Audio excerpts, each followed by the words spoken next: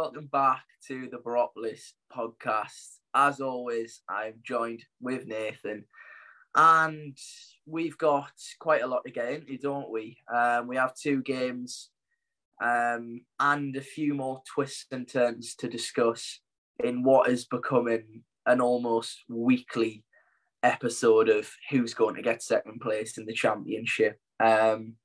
New teams have sort of almost been added to the mix, I guess, popped up from nowhere. And yeah, as I say, there's been twists and turns from both sides involved. But before we get into all of that, Nathan, and get talking about obviously the Stoke and Preston games, how's your week been? Yeah, I'm not too bad. As the week's gone on, my health's deteriorated a little bit. Got a little bit of a cold at the minute, but I'm sure that I'll be back fit and firing for the next podcast following this. But yeah, we'll soldier on through this one. What about yourself, Chris? Yeah, I'm all good, Nathan. I think we should just quickly say, I mean, if anyone questions our dedication to do this podcast, Nathan's on his last legs. And I mean, he's still bang up for it. But why wouldn't you be when you've got a Michael Carrick Middlesbrough team to talk about? But yes, I'm all good, thanks.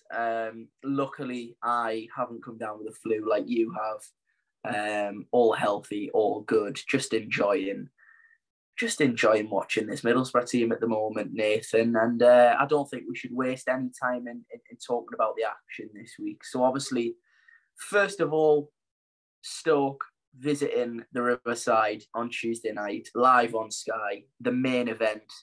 Of course, during the week there was Champions League ties, but I think everyone, the true football fans in this country and around the world, would have been tuning in to watch Michael Carrick's Reds.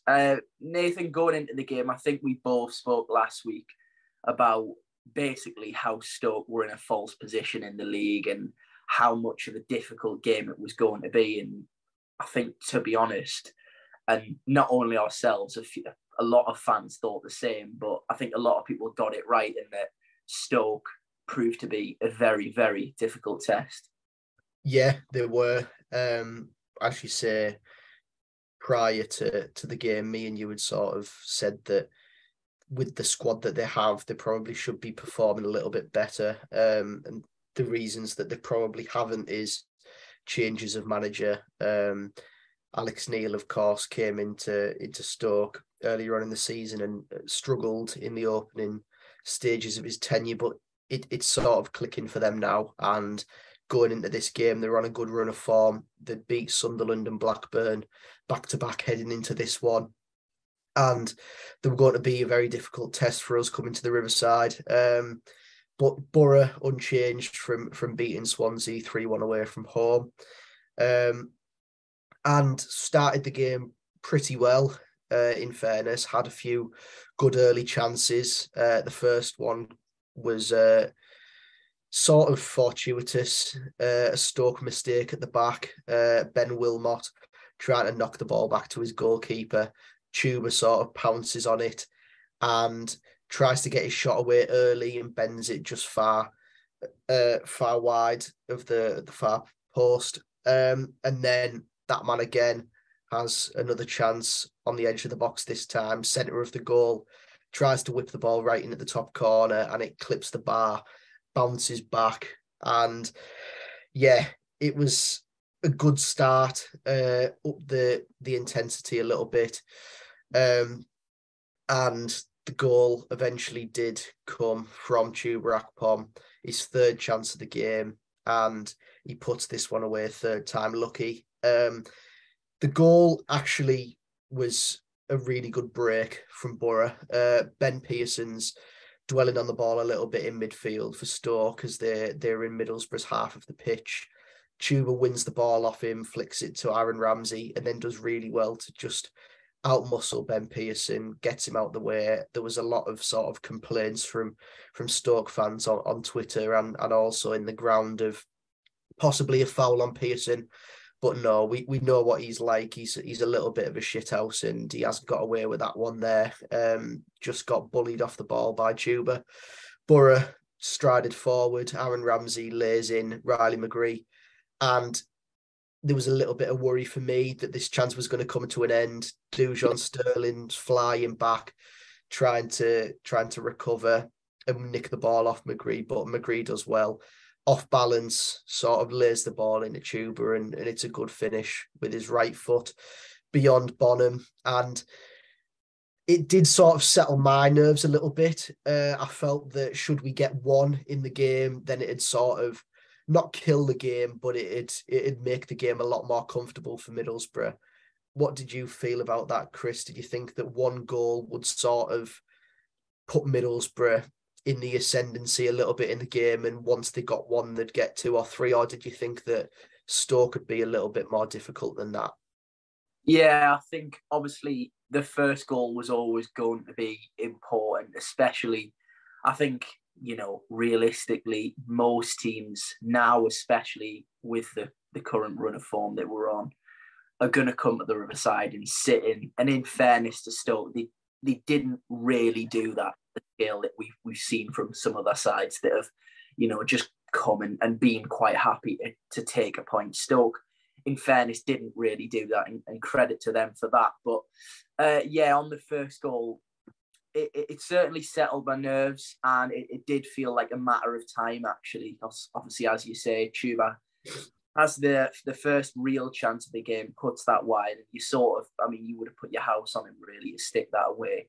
And then hits the crossbar, and it did feel like a goal was coming. And obviously, we take the lead, but I always felt, knowing, going into the game, that Stoke had scored 8 goals in the previous 2 games, and the type of calibre of player that they have, that one goal was probably never going to really be enough. And obviously it turned out that way. But yeah, similarly to what you said, I thought McGree had perhaps ran it too wide and wasn't basically going to be able to get the ball back across to Tuba, which he does actually do very well to do, given Sterling's pace. I think we saw that all night, didn't we? And who else to score the 1,000th goal at the Riverside Stadium? It was quite fitting, really, wasn't it? Yeah, it was. As I say, third time lucky in the game for Tuba Akpom. Scores that goal. Fantastic celebration as well. For those that don't know, I was watching the game on Sky, uni student and all that. So, yeah, the Lincoln Student Union heard a slight roar from the upper tier. But it wasn't for long, really, that my jubilation was held, because Stoke grew quite quickly into the game following the opener, and equalised just before half-time through Kiana Herver. The goal comes from the middle of the park. Josh Laurent plays a crossfield switch towards Herver on Stoke's right-hand side, Borough's left. And with 3 minutes added time at the end of the first half, you're hoping that Borough just sort of chill out, see things out. But Michael Carrick's Middlesbrough always want to be on the front foot. And Ryan Giles has took it a little bit too literally in this sense, and has tried to pluck the ball out the air with his head and get Middlesbrough on that front foot, looking to attack and hit Stoke on the break. And he's just not tall enough to win this header. The ball clips his head, finds Herver on that right-hand side. He drives into the Middlesbrough box, and he slides an effort through the legs of Zach Steffen, and it's 1-1 going into the break. I think that on the balance of things, on the balance of chances, certainly in the first half, it probably wasn't too deserved. Yeah. Because of Middlesbrough's early pressure. We'd had a lot of chances in the early stages of the game. Yes, Stoke had grown into the game and had a lot of possession following Middlesbrough's goal. But yeah, they got that leveller. A lot of people were quick to blame Zach Steffen for this one because, yes, of course, the ball's gone through his legs. But I think that Ryan Giles will be disappointed in himself for this one, just being caught out with that long ball. Yeah, I tend to agree, to be honest. It's as you put it really. You know, I think Ryan Giles wants to get on the front foot and wants to sort of get attacking, because one thing that was clear to me in the first half was that Stoke's backline just couldn't really not get going, but almost they just looked a little bit uncomfortable, especially Ben Wilmot. I think he's a right-footed player, and he was obviously playing off the left. There was 3 or 4 times where he tried to just clip a ball out with fullback and basically with his weaker foot just put the ball out of play. He didn't look all too comfortable at all. Obviously, Tuber had that chance from him, sort of dilly-dallying really. And I think Ryan Giles probably felt that if he could just nick that ball and start a counter-attack, he could perhaps start something off and potentially put the game to bed. But obviously, yeah, he's just a few inches too small. And Herva gets in behind, who I actually thought all night impressed. I know, quite ironically, in this situation, it was a Wolves right back versus a Wolves left back. A lot of the Wolves fans, really quite surprisingly to me anyway, are not huge fans of Herva at all. And he's impressed me. And of course, going into the game, had even been in goal scoring form. Got 2 against Blackburn, didn't he? In their previous game.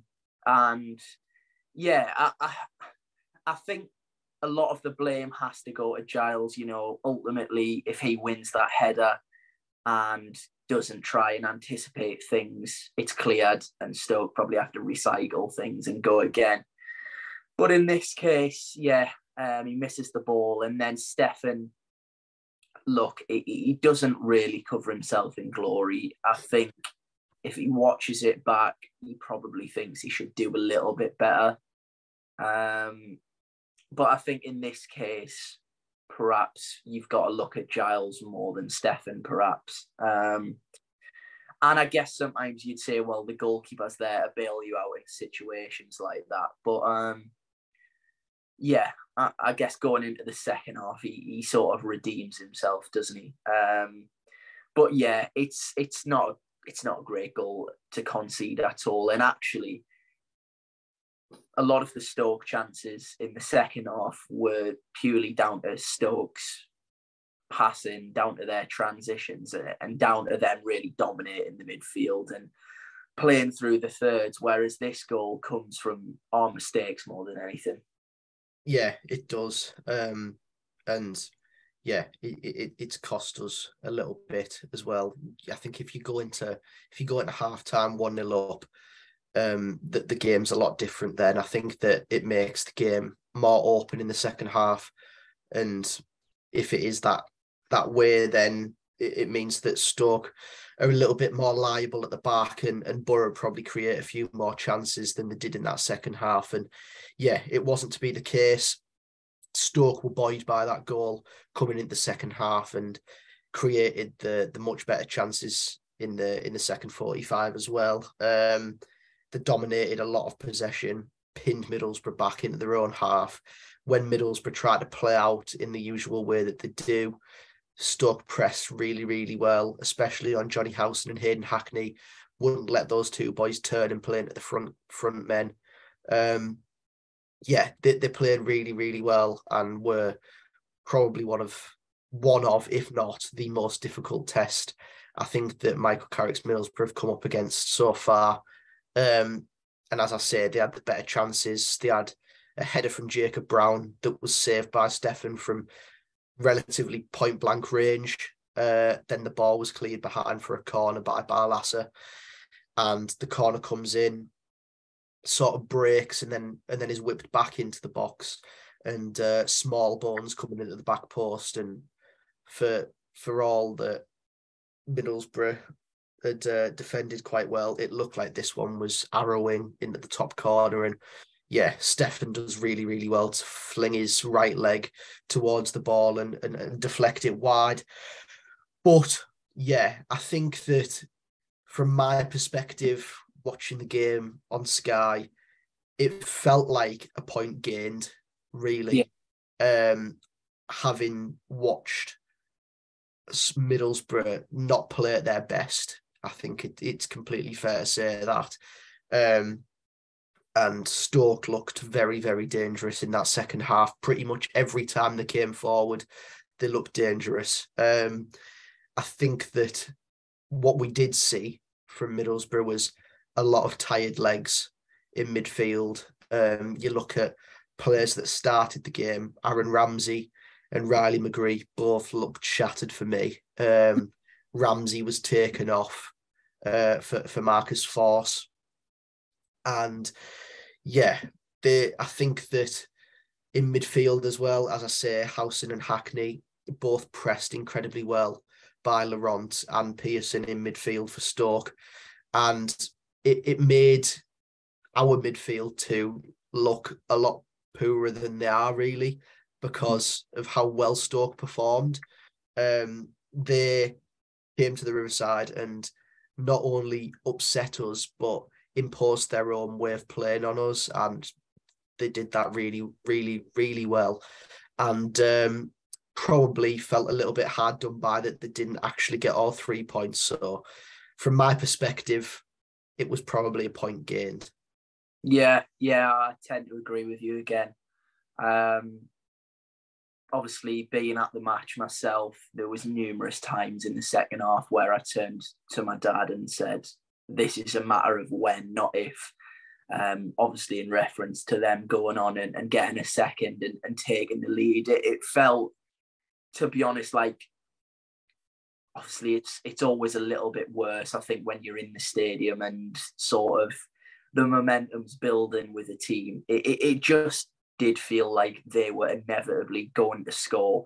And as the game went later and later and later, yeah, as you say, it started to feel like, well, I'd be more than happy with the point here. And we've mentioned one of the chances that they had, Smallbone in midfield just seemed to be involved with everything, whether it be a pass or a cross or a shot in that instance. Everything was going through him.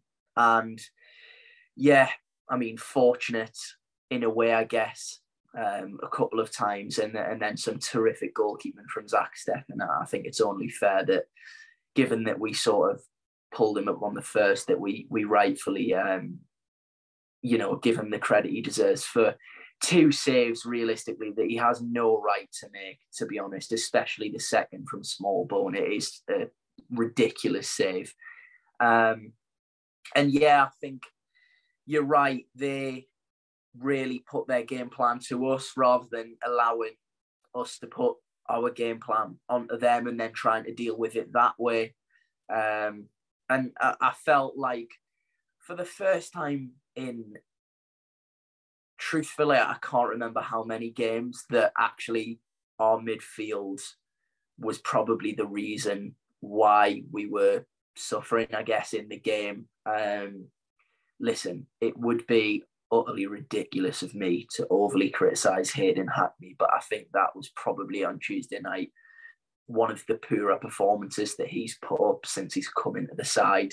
And you really can't complain. He's, given his age and how good he's been, I think we can let him off for one game. But one thing I did feel like made quite the difference was also, obviously, Johnny Howson going off. I felt like we lost a little bit in the midfield in terms of someone that was just going to do the ugly side of things, perhaps a little bit more than what Hackney does sometimes. Obviously, Barlaser come on, and I don't think he could quite find his passing range. A few times he gave the ball away, and really at times where we needed to retain the ball and sort of calm the crowd down almost, because as Carrick referenced, and I think we'll go on to it, obviously, once we've sort of concluded, it was getting really nervy inside the stadium. There was a few sort of groans and moans when perhaps we were giving the ball away or just not quite managing to really get a hold of the game. Because, as I say, it felt like a matter of if rather than when, with all those Stoke attacks. And for me, and I know we've spoken about it since, but the game was just crying out for a little bit of an outball. And I think that's where we massively, massively missed Matt Crooks. Obviously not in the squad again, with a knock. And I think that was almost the perfect game for the big tree, because putting him on would have allowed us to change it up a little bit, have a bit of a plan B, and basically play off him, because Cameron Archer worked his socks off all night, and obviously Marcus Force come on as well and try to press their back line a little bit. Sonny Finch even come on and try to do a little bit, but up against Twanzebe and Wilmot, they were almost fighting a losing battle, weren't they? So yeah, it was unfortunate that we didn't have the big tree in the squad, because I feel like it would have made quite a big difference. Yeah, I'm with you on that one 100%, Chris. I think that with Matt Crooks, as we've seen, a bit of an unorthodox centre forward, but he can do the hold up sort of game that you want. And okay, he's not the quickest, but he'll run the channels for you as well. He is that out ball that I think we were crying out for at times. I think that we were trying to play into channels with Force going to that right hand side when Finch came on, and down the left as well, and especially down that right hand side. Dujon Sterling's pace was just unbelievable. Every single time that it looked like Middlesbrough may have a chance to attack down that right hand side, Sterling's pace would recover for him. And yeah, it was a bit of a difficult watch, really, in that second half, especially just because we struggled to get out of our own half quite a lot. And something that was spoken about on Twitter and also by Michael Carrick was, of course, as you mentioned, the atmosphere at the Riverside on Tuesday evening. And from my perspective, obviously I'm watching from TV, and obviously with TV, the pan to the crowd at various moments in the game when the commentators are sort of making points about the atmosphere being nervy, and you could see on fans' faces that it was not only nervy, but there was sort of aspects of, I wouldn't say disappointment, but sort of unexpected that Stoke were putting up such a good performance from themselves. And I sort of made the point on Twitter the other day that there should be absolutely no expectation from Middlesbrough fans going into championship games. Yes, we've had an absolutely unbelievable run at it under Michael Carrick so far. It was 15 wins in 21 games following the Stoke game. And that is silly numbers, really, for anyone, let alone a team that was struggling at the lower parts of the table when the manager came into the football club. And to play a side in Stoke that are typically a very difficult side to break down, but not only that, now going into this game, one of the form sides in the division, picking up wins against some of the most difficult sides in the division. When you look at Sunderland away as a fixture, you think that that's always going to be one of the most difficult games of a championship team's calendar. And they went there and wiped the floor with them, and then played Blackburn, who had come off the back of beating Sheffield United at home in their last game, and then went to the Bet365 and were defeated by Stoke. Going into this game, it was always expected that Stoke were going to be a difficult test. And the way that they've been so successful is through pressing, and pressing really well. They don't really care for having the ball too much. They'll just do well to press you high up the pitch, nick the ball off you, and then because of the attacking talent that they've got, they'll more than likely pick you off. And Borough in this game weren't at their best in terms of the fluidity through the sort of legs of players in midfield. I think, as I mentioned earlier, Howson and Hackney, you could sort of see that they were running on empty a little bit. And same goes for a few of the attacking players as well. And yeah, coming out of the game, I think 100% a point was a fair result. Something that you'd take.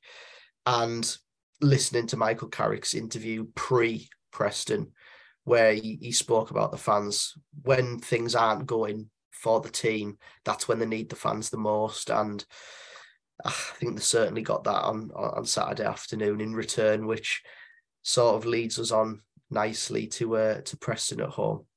Yeah, it does. And it was I think a lot of people are almost, I don't want to say a lot of people were almost disappointed by Tuesday, but I guess it's sometimes difficult to put aside emotion when you sort of find yourself in a promotion race, and obviously factoring in the context that Sheffield United go to Sunderland the night after and win and get 3 points and extend the gap to 6. Again, it was a little bit sort of doom and gloom for about 48 hours on social media, where everyone sort of had made the minds up that it was all over and we'd missed our chance, and that was that. And obviously, of course, factoring in Sheffield United's offside winner at Sunderland as well, I think that probably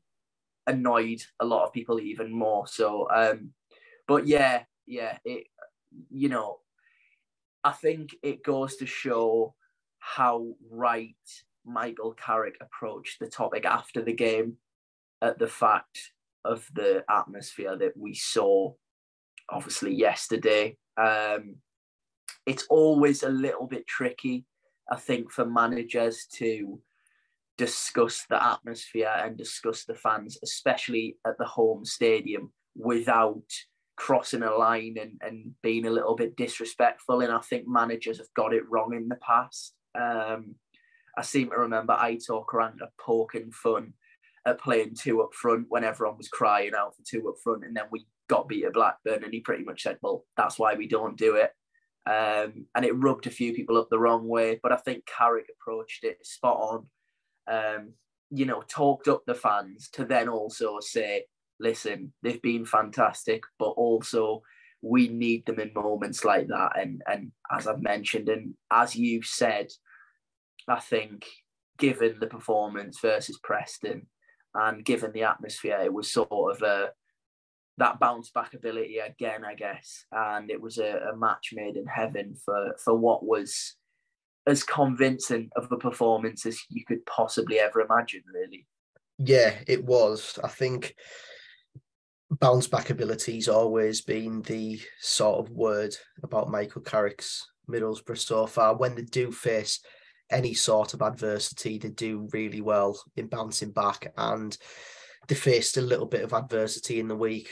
Of course, drawing a game, it's not the worst thing in the world, but it may seem ridiculous to say that, doesn't it? I mean, a draw against an informed side, and I mean, yes, at this stage of the season, it's understandable, but a draw against Stoke and everyone had lost their minds, and it's still ridiculous to even sort of think that we're in the situation that we're in. But I guess everything with the context of the table applied, I guess some people would argue it was justified, but some probably not. And I think rightfully not, really.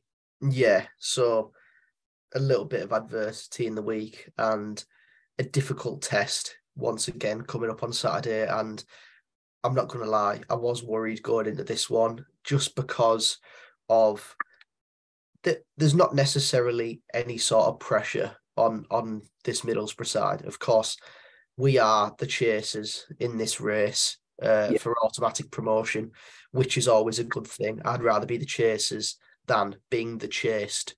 And yeah, there was sort of a little bit of an eye from the rest of the championship in terms of the neutral fans looking at the table, thinking, well, can Middlesbrough win this game and make things interesting once again, tightening that gap on Sheffield United back to 3 points. And what stood in the way was a Preston side that were unbeaten in 7 games going into this fixture, and a Preston side that have been, well, I think it's fair to say a pain in the arse for Middlesbrough in the last few seasons. Absolutely. they are a side that always sort of a difficult test in the Championship, but never really go anywhere. And they'll just pop up with some weird result where they'll beat one of the top chasers away from home or at home, like they did against us last season with the 4-1. But yeah, a difficult test going into this one, and also not helped by the fact that Preston brought a lot of fans to this game. It was their Gentry Day, their one fixture in the season, which a lot of clubs in Lancashire do this pretty well, which is acknowledging those fans that have died in the past year and players as well. And yeah, I think that's a really good thing that the Lancashire clubs do. It's a really nice touch, and yeah, it was good to see Preston fans in a bit of good tradition at the Riverside this weekend. But the hope was that Middlesbrough rained on their parade, and that was exactly what happened. 2 changes to the side that drew against Stoke in the week. Paddy McNair and Aaron Ramsey dropped out. Dale Fry and Marcus Force coming into the side. I think that those were changes that possibly weren't expected, but if there were changes, no one's really going to complain. I think that, as I mentioned earlier, Aaron Ramsey looked shot the other day on Tuesday. He looked dead on his feet, ran himself into the ground, and was substituted on 65 minutes. And yeah, I think that he's been performing really, really well in the last few games. But we have options in this squad, and Marcus Force, who was possibly unrightly dropped from the starting 11 a few weeks ago, was always going to be brought back in at some point. And again, a fair change. What did you make of the lineup, Chris? Yeah, I think we all expected changes, and it's quite an interesting situation where we all expected changes, but then also if you'd asked most people which changes they'd like to see, I think there wouldn't have been huge appetite in terms of wholesale changes. But then again, you know, we're at a stage now where sort of you can almost pick 8, possibly even 9 of the starting 11 before the teams even come out, and you know that they're going to be there. And obviously, given that Houghton had sort of escaped getting his 10th booking, I think it would have been in the Stoke game, he was available. And actually, you know, you look at the 2 changes and it feels like they're sort of the only 2 changes that can actually happen that sort of, I don't want to say don't weaken us because we have such a strong squad, but almost don't go against the structure of the team. Obviously, even people like, you know, Tommy Smith, who is just a staple of this Middlesbrough side now. If Anthony Dijksteel come into the team, I don't think anyone would be massively concerned about a drop-off in quality, but almost he feels undroppable, if you see where I'm coming from. And yeah, it's a strange one, but I do think changes were needed just to freshen things up a little bit. I didn't think that Dan Barlaser would come in, who's, I guess you'd argue, the sort of third change that sometimes people would consider. It's obviously always going to be Force or Ramsey or McNair or Fry, and then I think Barlaser's probably the third. But yeah, as I say, I never felt like that would be a change, given how well our midfield's done for the last however long. But yes, I think the changes were needed. And again, they proved the right decisions from Michael Carrick.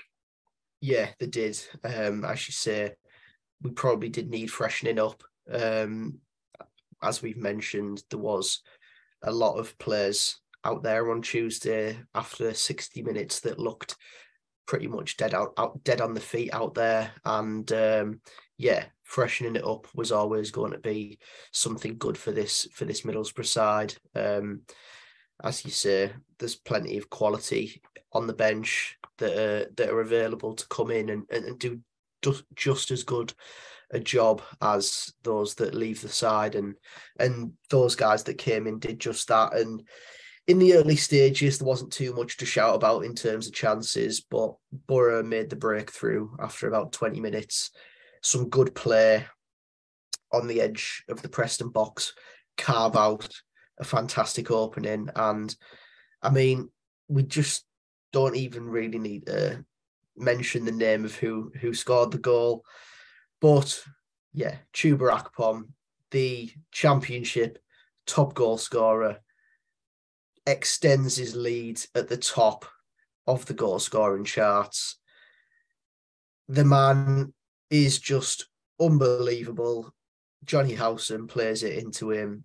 He plays a neat 1-2 with Cameron Archer, and he takes his one touch with his right foot, fires it with his left foot, beyond Freddie Woodman. Borough one to the good. And in this game, it did make me feel that once we got one, the game would be a little bit more open and we would be able to extend our lead quite comfortably. And it wasn't for the want of trying in the first half, but yeah, it did sort of settle any sort of nerves in the ground that were possibly there. Although you couldn't really sense any in the early stages at the Riverside, I think that it was very much getting behind the boys and trying to just put Preston on the back foot and trying to kill them off as soon as possible. Yeah, it certainly did feel like that. And given Carrick's comments, I think it almost seemed that the stadium knew their job on the day. Once it had went to one, they knew that second goal was going to be crucial. And, I think everyone sort of understood as long as we got the second, that was going to be sort of the end of Preston's attempts at getting anything out of the game. But just before we do move on to the second goal, Nathan, I just wanted to tell a short story, actually. I know there's been a clip going around on Twitter of someone, I'm not sure who, but someone in the Upper West being really disappointed that we were sort of playing it slowly, keeping hold of the ball, and then Ryan Giles bursts through and obviously sets up Marcus Force for the fourth. I think the quote was, "It's all very pretty, but it's not achieving anything," or something along them lines. I actually had my own version of this. Unfortunately, I didn't get it on record. But yeah, so I'm sat at the match. Obviously, I think all Middlesbrough fans accept that at least once a game, Zach Steffen makes you a little nervy, but we're all used to it by now. And I think we're all sort of growing to love it a little bit. But anyway, Zach Steffen at the start of the move has the ball, and someone behind me continuously throughout up until we scored the first would not be quiet about how he thought that pretty much it would be more beneficial for Steffen to try and hit Cameron Archer and basically play off a striker that is, below 6 foot. So 5'8". Yeah, 5'8". So, there's that in it to begin with. Even if Cameron Archer was an extraordinary jumper, it would be pretty remarkable if we were playing off a 5'8" striker. But anyway, yes, throughout the first 15 to 20 minutes, continuously going on about playing out from the back and how it causes more problems than it does good. And then quite interestingly, once Zach Steffen had lured two Preston players in to press him, which then allowed Johnny Howson the space to actually turn on the ball and get the counter-attack started off, which led to the goal.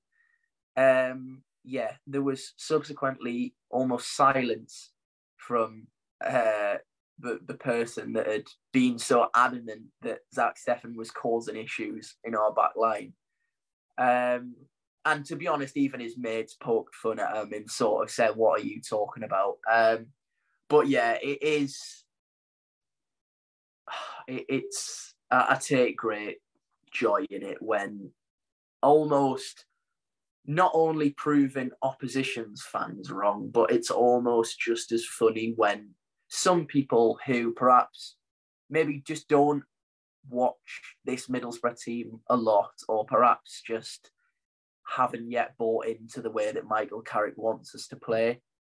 But it is one of those moments where you just think, I wish that could have been clipped up, because it was honestly comedy gold.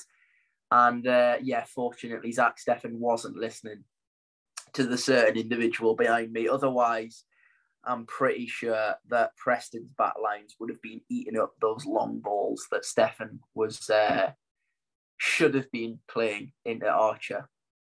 Yeah, I mean, I would say that I'd love to see an aerial duel between Cameron Archer and Bambo Diaby, but no, I'm all right. I don't think that that's a very, very good idea, and thank God Michael Carrick doesn't think that way as well. But yeah, going into the second half now, Borough 1-0 up, and I think, as you mentioned earlier, Chris, once it went to, I think it was game, set, match. And the contrast in the weather between the first half and the second half was just quite frankly unbelievable. You'd be watching EFL on Quest or EFL, the ITV highlight show, and you see Chuba Akpom score Middlesbrough's goal and you think, oh, bloody hell, it's a really lovely sort of spring day. It's March. It's getting towards Easter time. The sun's out at the Riverside. It looks unbelievable there. The weather looks fantastic. The fans look like they're having a fantastic time in the sun. Borough 1-0 up. And then sort of just phases into the second half and it is absolutely torrential rain. It's unbelievable. But yeah, that is the point that I am getting onto, that the rain actually really helps us out here with a ball down the side from Ryan Giles. And it looks like, for 9 times out of 10, Bambo Diaby's favourite to win this ball, 100%.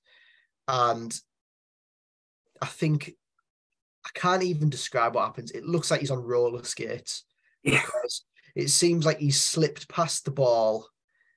Archer's got onto it. He sidestepped past the Preston defender and he's fired the ball into the top corner.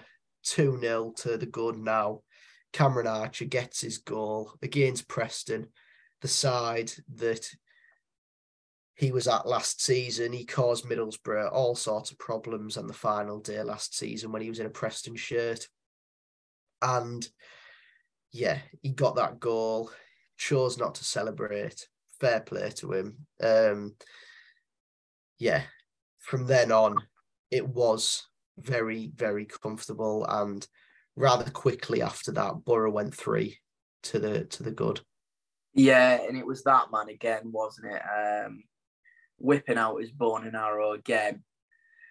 And, well, I mean, I say whipping out his bow and arrow. He didn't actually, because he didn't celebrate. It was a shame, although I did see some videos on Twitter of some of the young fans in the family zone actually doing it in the stands. So fair play to them, because someone needed to do it, obviously, with the absence of it, thanks to Cameron Archer just being a respectful lad. It's just another goal in the catalogue of wonderful moves from Michael Carrick's Middlesbrough side. Giles is involved, Houghton's involved, Chuba's involved, and obviously Cameron Archer's involved. And it potentially could be one of the most aesthetically pleasing goals of the season. Obviously, as you say, the rain had come pouring down. And by the time it makes its way to Cameron Archer, he takes the perfect first touch to set himself and fires it low and hard. And yeah, it was just beautiful to watch, really. I did feel a little bit bad for the Preston fans, given that it was sort of their big day. And I mean, just like any situation that football fans are aware of, if you've got an ex-player playing and there's any sort of big occasion on the day, they always end up scoring. And in this case, he gets his brace and doesn't celebrate again. But the Riverside certainly were celebrating, because it's just another wonderful goal, isn't it? Yeah, it is. And it sort of comes because of the scoreline and because Preston are a little bit more open, but Middlesbrough are just at their fluid, brilliant best. And yeah, Johnny Howson picks up the ball, plays the ball to Ryan Giles on that left flank. Giles could lay it into McGree. McGree does well to ignore the pass. Tuba's behind him. Tuba then picks up the ball, lays it off into Cameron Archer, as you say, gets the ball out of his feet and fires a shot low and hard. On reflection, it's not actually that far in the corner, but no one's complaining. It doesn't matter. Cameron Archer gets his second home goal for Middlesbrough. His first, obviously, coming minutes before. And yeah, unfortunately, no bow and arrow at the Riverside. But yeah, Borough cruising were just brilliant from then on, really. So comfortable in possession of the football. And yeah, I did think that the changes would start coming, and they were. Dan Barlasser came on, Alex Mowat came on, Mark Bowler came on in a attacking midfield position, which was quite fun to watch.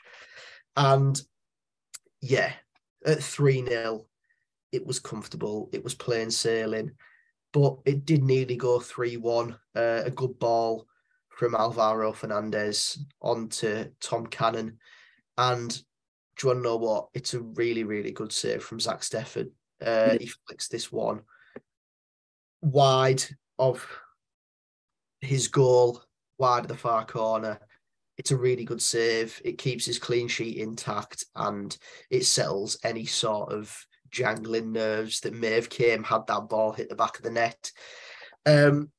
But then we see Bambo Diaby, who had a torrid time in that second half, get sent off. He'd already been booked for an incident with Marcus Force in the midst of a Borough corner, where I couldn't really tell what happened, but something that must be said is Ryan Giles and Hayden Hackney, outstanding, dragging Marcus Force away, telling him to just behave himself, don't do anything stupid, we need you for the run-in. And yeah, both of those booked. Luckily, Force kept his behaviour intact for the rest of the game and just settled with a yellow card. But Diaby on the halfway line, a horrific first touch, really lets Tubarak come in. And you're just hoping that when Diaby's trying to get back, just don't foul him. If you foul him, you're getting sent off. And you don't need to, because he's probably going to score. He's probably going to score. The game's done anyway. And I just want Tuba's lead at the top of the championship goal scoring charts to be away and over the hills. So, yeah. Anyway, Diaby,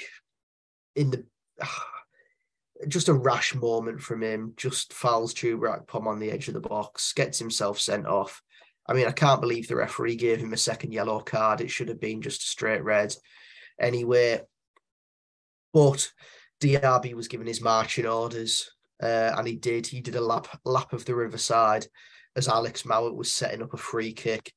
And throughout the season, as a Middlesbrough fan, when we signed Alex Mowat, I obviously scoured through Twitter and had a look at the opposition fans' view of Alex Mowat to sort of get a gauge of what the feeling was around him when he left West Brom, and also from Barnsley fans who he played for a few seasons ago and was fantastic. And I've still got two Alex Mowat meme videos saved in my phone from September time when he signed for the club. One of which, as he's walking down the tunnel at Oakwell, he says, "What a screamer that was by me." And another one that is of him rapping when he's about 10 on a stage, and the caption around it says, "You just got Alex Morted." And it was nearly the time to use it, with Alex Mowat stepping up for a free kick, no more than 25 yards out. And he's curled it with his left foot, and it looks like it's going flying in the top corner. And I thought, oh my God, this is it. Yeah. And it cannons off the bar and bounces down. Tuba's there trying to get that header as a rebound, but it just doesn't fall for him. But I can't express my my disappointment enough that it was another week / month of not being able to use those Alex Mowat memes.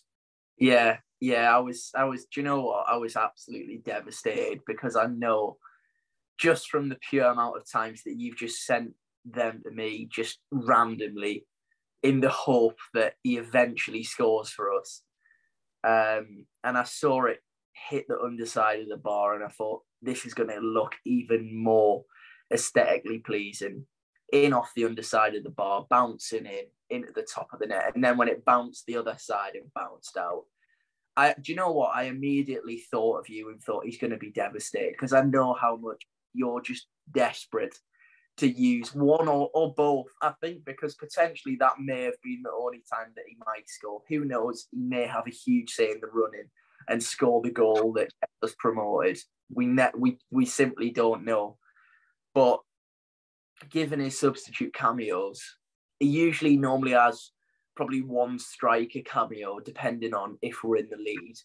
And he's had a few that have hit the back of the north stand.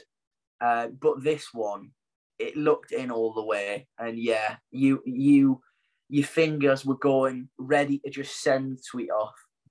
And unfortunately, you had to stick it back in the drafts and save it for another day. But yeah, it was devastating, because it could have been the moment for the memes, Nathan. It could have been. I think, well, the hope is that it's being put on ice for either an absolute scorcher away at Kenilworth Road in the running, or an absolute rip snorter in off the bar against Coventry on the final day. But yeah, we'll put the memes on ice for a little bit longer, and we'll get to discussing Borough's fourth and final goal of the game, which came through the fantastic Finn, Marcus Force. As you mentioned earlier, the viral video that's circulating around Twitter at the minute is of the fan that says, "Yeah, it's all pretty and all, but it's not going anywhere." And Borough playing some fantastic football, just knocking it round the back very comfortably. And Dan Barlasser knocks it into Giles. Giles does really well, actually, sort of flicks it with his left off his right and past the Preston midfielder, drives forward, drives into space down that left flank, squares it, and Force there to easily tap home. Giles' second assist of the game. But the funniest part of this goal for me was the crowd had started to empty a little bit, and the Riverside atmosphere had sort of dampened a little bit as it was sort of rolling towards the end of the game, and you could sort of hear what the players were shouting a little bit towards the end of the game. And as Ryan Giles has got hold of the ball, you hear Tommy Smith shout, "Gilo, passed it back, keep the ball." And Gilo's completely ignored him, gone flying on a lung-busting run, squared the ball and scored. And I'd love to hear what Tommy Smith said to Ryan Giles following that goal. But yeah, Borough 4-0 winners, scored that fourth goal. And I mean, it won't do the goal difference any harm, will it, Chris? No, it won't. And I mean, I've got a confession to make, to be truthfully honest. And you'll know, Nathan, because for anyone that doesn't know, Nathan sits probably 5 rows down, possibly even less from our seats at the match. And basically, with minutes, perhaps even seconds left on the clock, I think the rain's coming down. I'm at the match with my mum, and she says, "Come on, Chris, we'll go now." And I know it is bad, but bless her, she wanted to beat the traffic. And I thought, you know what, if this is 0-0 or 1-1, we're not going anywhere. But it's 3-0. I can accept that. That's job done. Into the international break, happy days. Get to look at the table with that wonderful goal difference. Anyway, down into the concourse from the stairs, and I quickly say, right, pretty much before the journey, I'm just going for a quick number one. Anyway, get into the toilet, hear a massive roar, think, brilliant, that's full time. Walk out of the toilet, everyone's applauding in the concourse, and I'm thinking, hang on, as soon as, usually if you're in the concourse for full time, it's a quick sort of cheer if you've won the game, and then everyone's out, and it's just a rush of who can get back to the cars first or get back to the home and celebrate the win. In this case, players are sort of congregated round the corner flag, and I'm thinking, surely I haven't. Yeah, that replay comes round, and I get to see that Marcus Forss has added a fourth to the goals tally. Obviously, I've seen the goal back.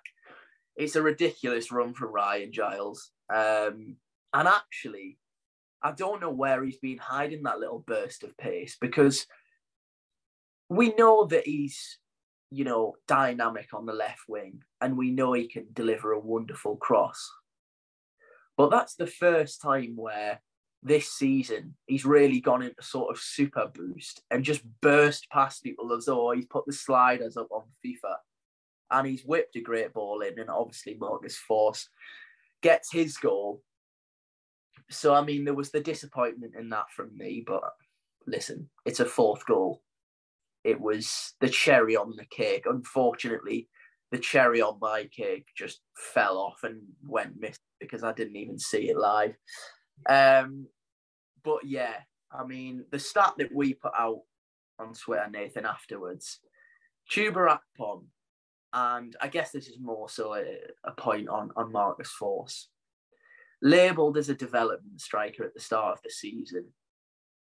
Not the only player to be reborn in a different position under Michael Carrick. That goal takes him to 13 goal involvements for the season. When you think that when we were promoted, Christian Stawani was our top goal scorer off the right with 7 league goals, it's outstanding, really, what an impact that he's had.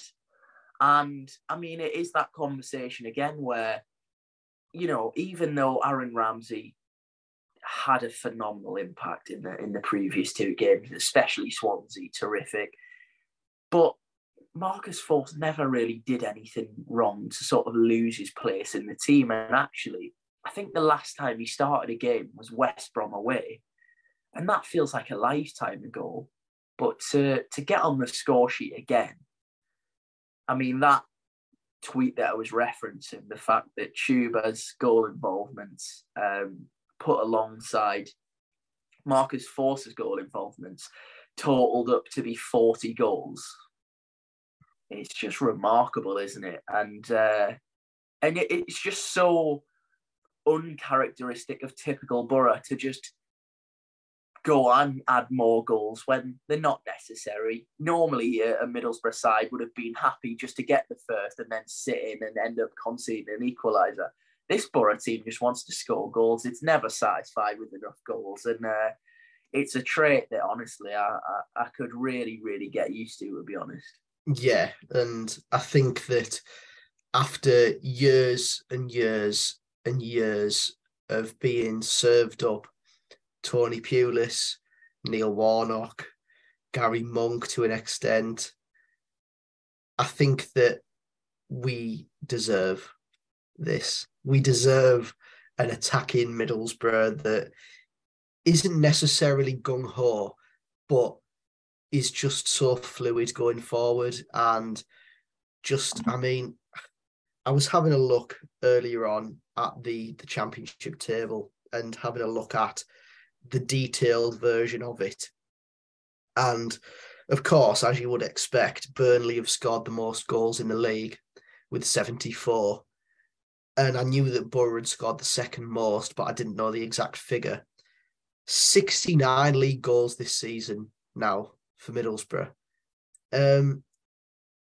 Just for context, the team that have scored the third most is Sheffield United, and they've scored 58. So 11 league goals less than Middlesbrough so far this season. And to score nearly 70 league goals at this stage of the season with 8 league games remaining is truly remarkable stuff, and the stuff of dreams for a Middlesbrough fan, because I remember a few years ago under Tony Pulis where we finished 7th in the championship table, just missing out on the playoffs.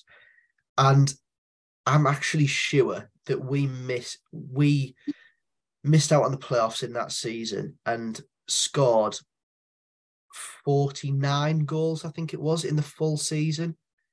Yeah. So we've scored 20 more than that with 8 games to go, which is truly brilliant stuff, really. And long may that continue for Tubrak Pom, of course. His story's been spoken about and will be continually spoken about from now to the run-in, especially if he continues this level of form. It's not even form anymore. It's just the way things are going in the career of Tubrak Pom. But something that hasn't been spoken about is Marcus Force, quite as much as it possibly should have been. And that is the development striker label. Yes, Chris Wilder got a few things right at Middlesbrough in the early part of his tenure. And yeah, the second part, with the first 10 games of this, he got a lot wrong. And to label a player that came into the football club that cost £3 million a development player, and in his first season, he scored 9 league goals. Okay, I don't want to jinx the double figures one yet, but to score 9 league goals, and he's not technically playing as an out-and-out striker for a lot of that period of the that time of the season, it is quite remarkable. And it is nice for once to see the goals being spread around the team, and not just the goals being spread around, but a bucket full of goals being spread around the team. Just looking at a few of the players, Riley McGree scored 6, which again is fantastic. I wouldn't have expected that at the start of the season. Of course, Tubrak Pom's away and gone as Middlesbrough's top scorer, as he is the league's as well. Cameron Archer scored 6 goals since coming in since January. Matt Crooks has scored 6 goals as well. Aaron Ramsey, yes, he scored a few goals for Norwich in that time, but he's got 3 since coming in January. So, yeah, the goals are being fired in from all different angles, and that's fantastic. My only ask is I want a few more bullet headers from Darrell Lenihan and a few more screamers from Tommy Smith. But apart from that, there's absolutely no complaints from me. And those 4 goals, 3 points and a clean sheet on Saturday pulled the gap to Sheffield United to 3 points. Of course, Sheffield United fans will tell me that they've got a game in hand, but I'd rather have the points on the board now and keep the pressure firmly on them. And now we fall into an international break, a week end off for Borough. 8 games to go for us. 8 players off from the squad to go and represent various countries. I'm not going to name them all because I can't remember them all off the top of my head. But a little bit of context going into the international break. Borough, 8 to go. Sheffield United, 9 games to go. Today's result, this is being filmed and recorded on Sunday evening. So Sheffield United have played their FA Cup quarter-final against Blackburn Rovers, and it was a really good game in fairness. A really exciting affair between two really, really good championship sides. And Sheffield United came out on top, 90th minute goal, won the game 3-2 for them. So they're off to Wembley to face the easy task of Manchester City in a FA Cup semi-final. But the hope is that the fixtures pile up for them. I think that this is what all Middlesbrough fans were hoping for, that they would go through this game, get to a Wembley semi-final, have their eyes possibly looking at that Wembley game as a distraction. And of course, they'll have to fit this game in at some point when they were meant to be playing a championship game. And me being the little nerd that I am, I've worked out their games in hand and where they, which ones will have to fit in during this busy schedule for them. So they were meant to play West Brom at home this weekend, a difficult test. Yeah, I think that's fair to say. West Brom still in that playoff hunt a little bit. I think with 9 games to go, the hope will be that you can string a really good run together and take that momentum into the playoffs if you are on that late charge. So they definitely won't be a pushover. And then their other game, because the games are meant to be played on the 22nd or 23rd of April, the other game that they will be missing and will be rearranged is a Yorkshire derby, a trip to take on Neil Warnock's relegation-threatened Huddersfield Town, the Sheffield United fan, the former Blades manager. Can he put a dent in the Blades promotion hopes?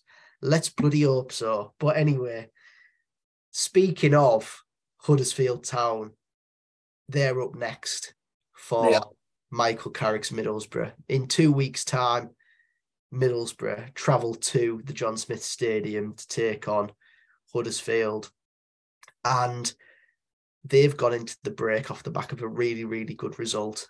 They travelled to the Den yesterday afternoon, and by God, did they pull off a little bit of a shock. 1-0 to Warnock's men. That one was for effing Muscat, that. And hopefully that result doesn't mean anything come the 1st of April. Of course, the man that we are going to talk about in the build-up to this game is Neil Warnock. Of course, me and yourself had the pleasure of speaking to the man earlier on in the season, and he wished Michael Carrick and Middlesbrough very well following the departure of Middlesbrough's former manager, as he would have said. Yeah.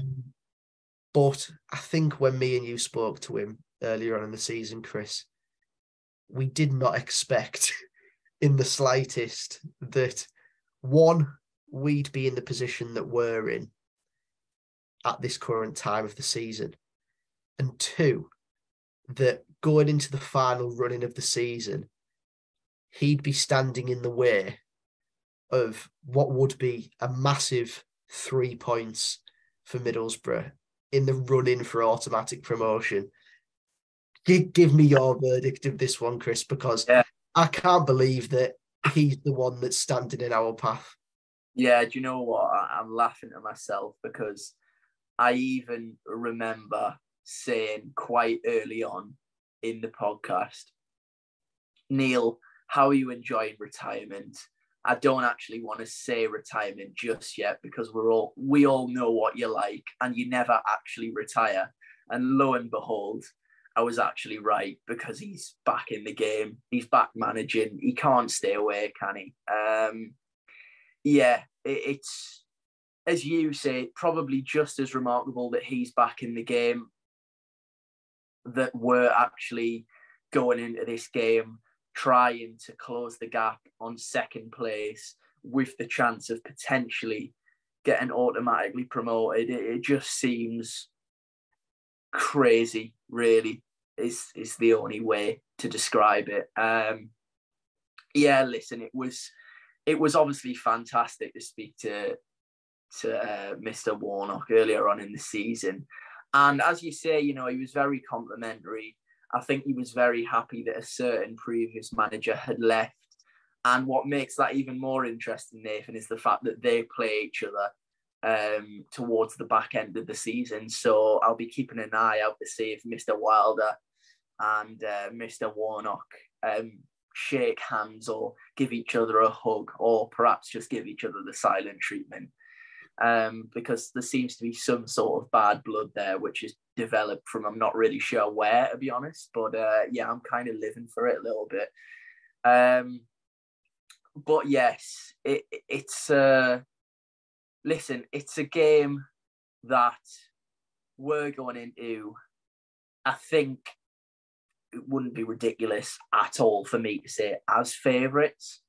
But then when you look at what Huddersfield did yesterday, it does, even though we've got a break and we can sort of enjoy yesterday's result a little bit, those butterflies in your stomach are already doing backflips already, because you think, on April Fool's Day, how typical Borough would it be for us to go to Huddersfield up against Neil Warnock, of all people, and go and basically fall flat on our faces.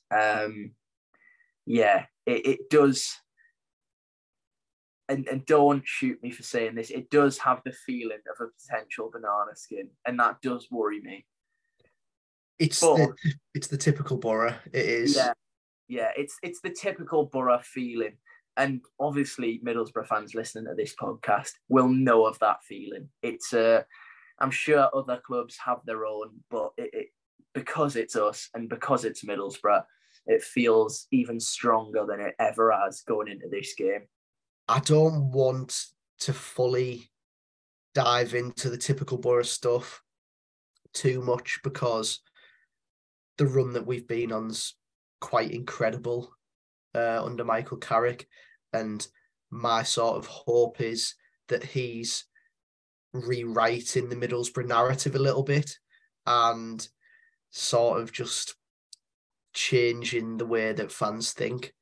And the hope is that the young gun can get one over the old Championship stalwart, as long as Middlesbrough get out of Huddersfield with 3 points.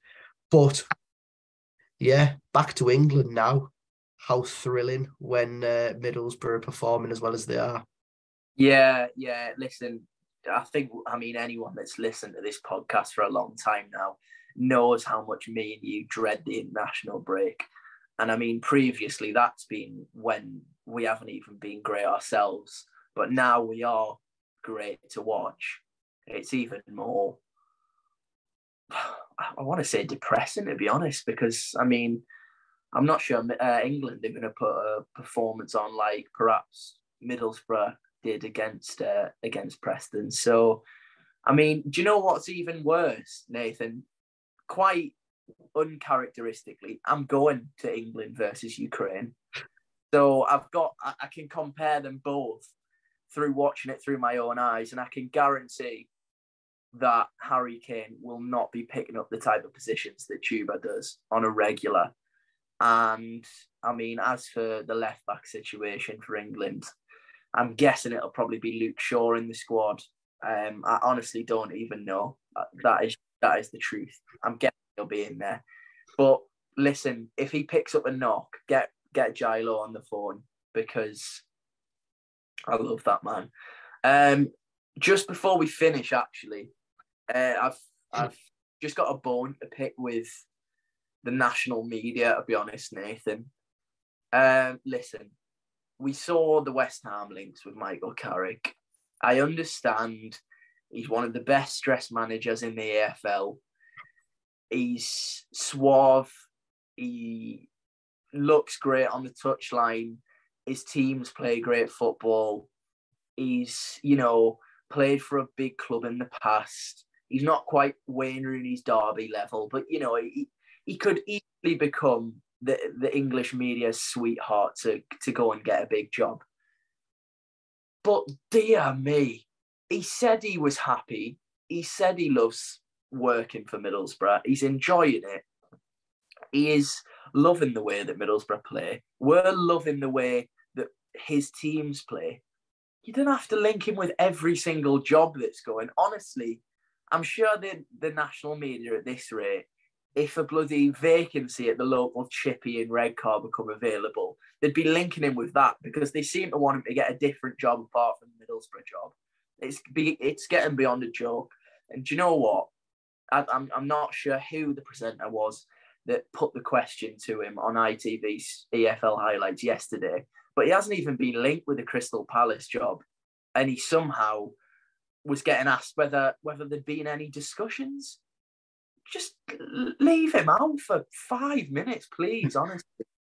I mean, I know we've sorry for sort of going off on one, Nathan, and I know you're ready to put your own opinion across, but the national media must just be stuck in the ways of Chris Wilder, because I heard a rumour that Chris Wilder turned up at Crystal Palace training ground the other day with a loaf of bread, a cooked chicken and a fishing rod, claiming to be a friend of some of the Palace players. So listen, just basically the message is Mr. Carrick is happy and he's got us playing lovely football. So if you are going to try and prize him away from Middlesbrough, at least give us another few months or another year with him, because we're not ready to let him go yet. Just leave him alone, pretty much. Yeah.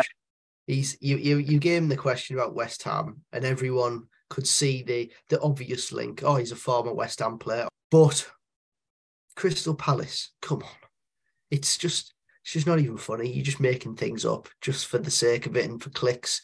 It's just daft. But yeah, let Michael Carrick stay as a passenger on the Tuba train that is flying straight up that championship table and putting pressure on that Sheffield United.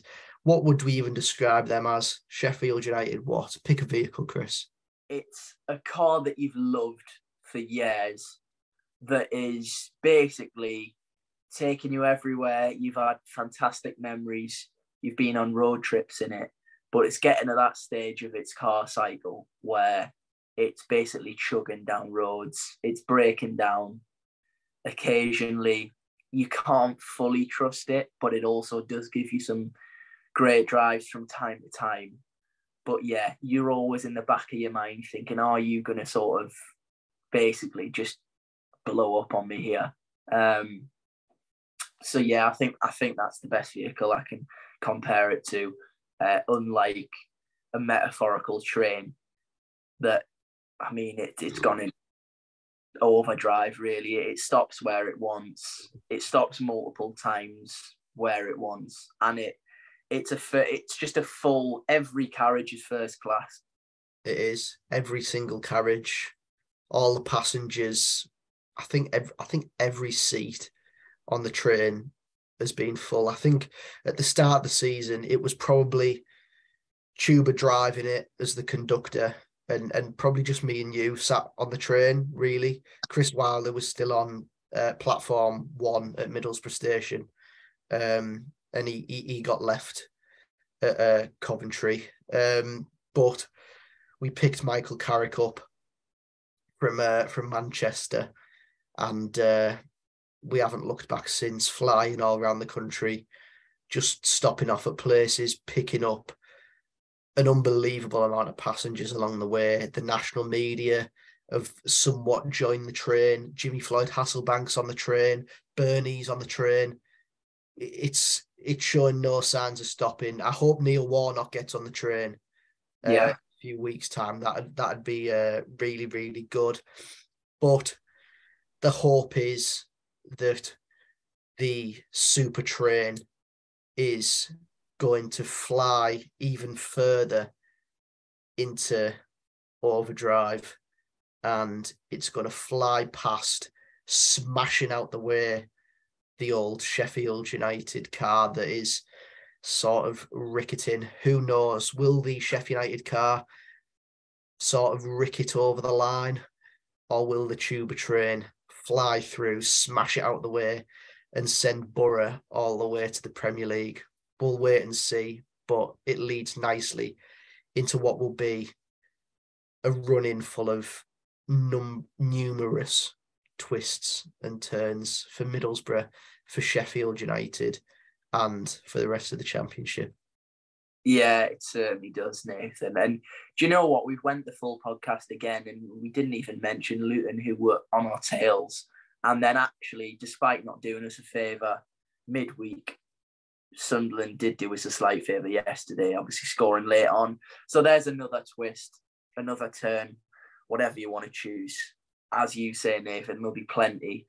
And we'll be here, whether it's good or bad, to dissect it all. But from me and you, Nathan, obviously we'll have a slight break, probably for the international break, but we'll be back after Huddersfield, ready to talk, fingers crossed, about another win for this Michael Carrick's Middlesbrough side. As always, thank you ever so much for watching and listening. Please do subscribe and leave us a kind review if you're listening on audio platforms. And all that's left to be said is thank you once again.